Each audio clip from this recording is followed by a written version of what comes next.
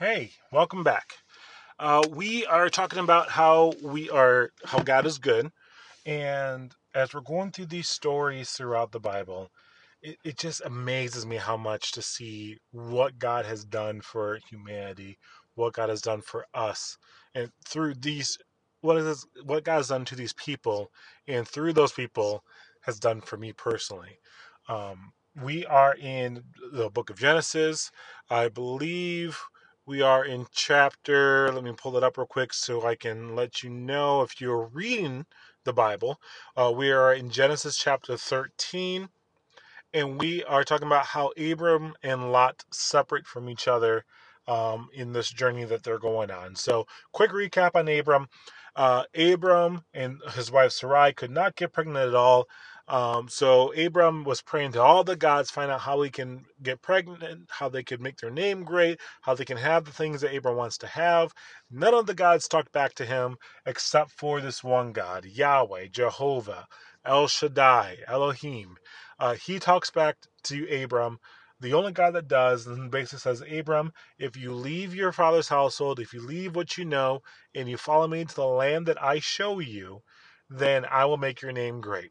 So with that, Abram says, let's go do this. Abraham leaves. He takes Sarai. He takes what he owns, and he takes his nephew Lot. Now, his nephew Lot is like a son to him because his brother, Abram's brother, Lot's father, passed away. So Lot was like a son to Abram. They go through. They go to a place called Bethel. There's a famine in the land. So then they go to Egypt. In Egypt, Abram tells Pharaoh that Sarai, his smoking hot wife, is his sister. Pharaoh tries to go and marry Sarai. Lots of stuff happened. God basically tells Pharaoh, leave Sarai alone. She is a married man. And Pharaoh said, well, I didn't know that. And then Abram goes and he prays over Pharaoh, forgives Pharaoh. Pharaoh forgives him. They go on their way. Now they're getting to a point now where Abram has a lot of things because he got a lot of things being Sarai's brother in the sense of Pharaoh trying to gain that pleasure. So between that and having those spoils of having those gifts, and Abram being a smart, savvy businessman, uh, him and Lot have a very him and Lot have a lot of stuff. So much stuff that both of them, their servants, the ones that serve Lot and the ones that serve Abram, they start fighting with each other over who gets what water, who gets what privilege, who does all this stuff. So they're fighting every day about stuff. So then Abram then goes to Lot and says, Lot, buddy, dude, you're like a son to me. I don't want to fight you. I don't want our families to fight. I don't want our servants to fight. We're just too big to live together. So how about this? You pick whatever land you want to go to, and I will go in the opposite direction. If you go to the right, I'll go to the left. If you go north, I want to go south. You pick where you want to go, and I will go the opposite because I believe that God is going to show me to a land, and unfortunately, the lane's going to show me is not big enough for the both of us. So then Lot looks around, and Lot sees this awesome land, has rivers and valleys and green plains, and nearest to a city, so now he can trade and do all this stuff, which is near the city of Sodom and Gomorrah. So Lot says, there, I want to live there. That's where I want to live. So then Abram then goes the opposite direction. And it's after Abram leaves that God appears to Abram and says, hey, look as far out as you can, both north, south, east, west. What you see, I will give to you.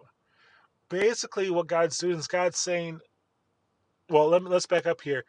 When we follow Jesus, when we follow God, when we follow Yahweh, when we follow Jehovah, when we want to fully acknowledge Him and Him be part of our life, there is going to be a cost.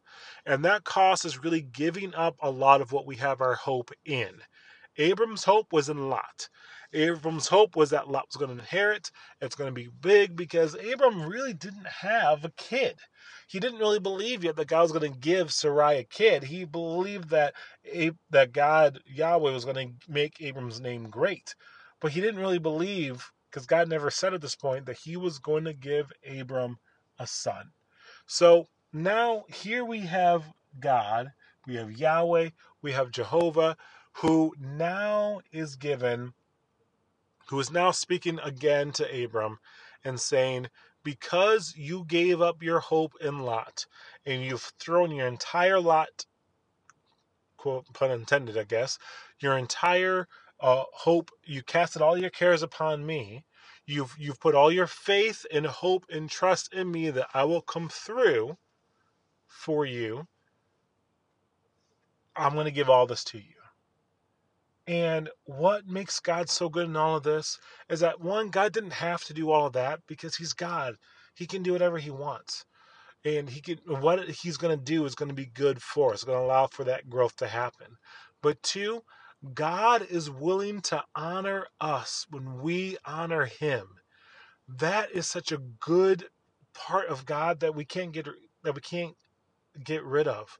That the more we honor God, God will in turn honor us. Because when we honor God with our finances, when we honor God with our things, when we honor God with our family, with our cars, with our bodies, when we honor God with our words, God is then going to turn around and say, well, if you're going to honor me, let me honor you. And then you're going to honor God back, and God wants to honor you. And then you're going to honor God back. And it's this perpetuating cycle to where we honor God out of the gratitude of our hearts. And God, as a father who loves us, who is good to us, is going to want to give us even more. So if you're trying to figure out what is your next step in your Christian walk, what you should be doing, let's take a look here and focus on how you can honor God more with what you have been given. How can you give more? If you can give more money, or give more time, or use your words and conversation to honor God more and honor his laws and his way of life more. The more we can put all of our hope and who we need to be and who we are and what we're supposed to have, when we can put our hope in God, in Jesus, when we can put our hope in what he has established as the best way to live, it is going to be better for us. It's going to hurt in the long run because we're going to be tearing away the hope and desires that we have. But then when we're going to move a ways away, God's going to say, whatever you want, I will give you. Jesus says this in the New Testament, in the Gospels, and he says, seek first the kingdom of heaven and its righteousness, and all these other things will be added unto you. The idea that when we can seek God and actually truly put him first, which I have a hard time doing, and I'm working on doing that. When we can seek God and put him first, God wants to add all these things to us because he knows we can handle it, but two, we're going to do what we're supposed to do with it, which is find a way to take what God has given us and even honor him more and make him seem more holy and righteous and be that good witness to the people that are around us, the people who he shows us to, and he basically can then show us off. So that's what I have for today in this chapter. Thank you so much for listening, and I will talk to you guys in the next episode.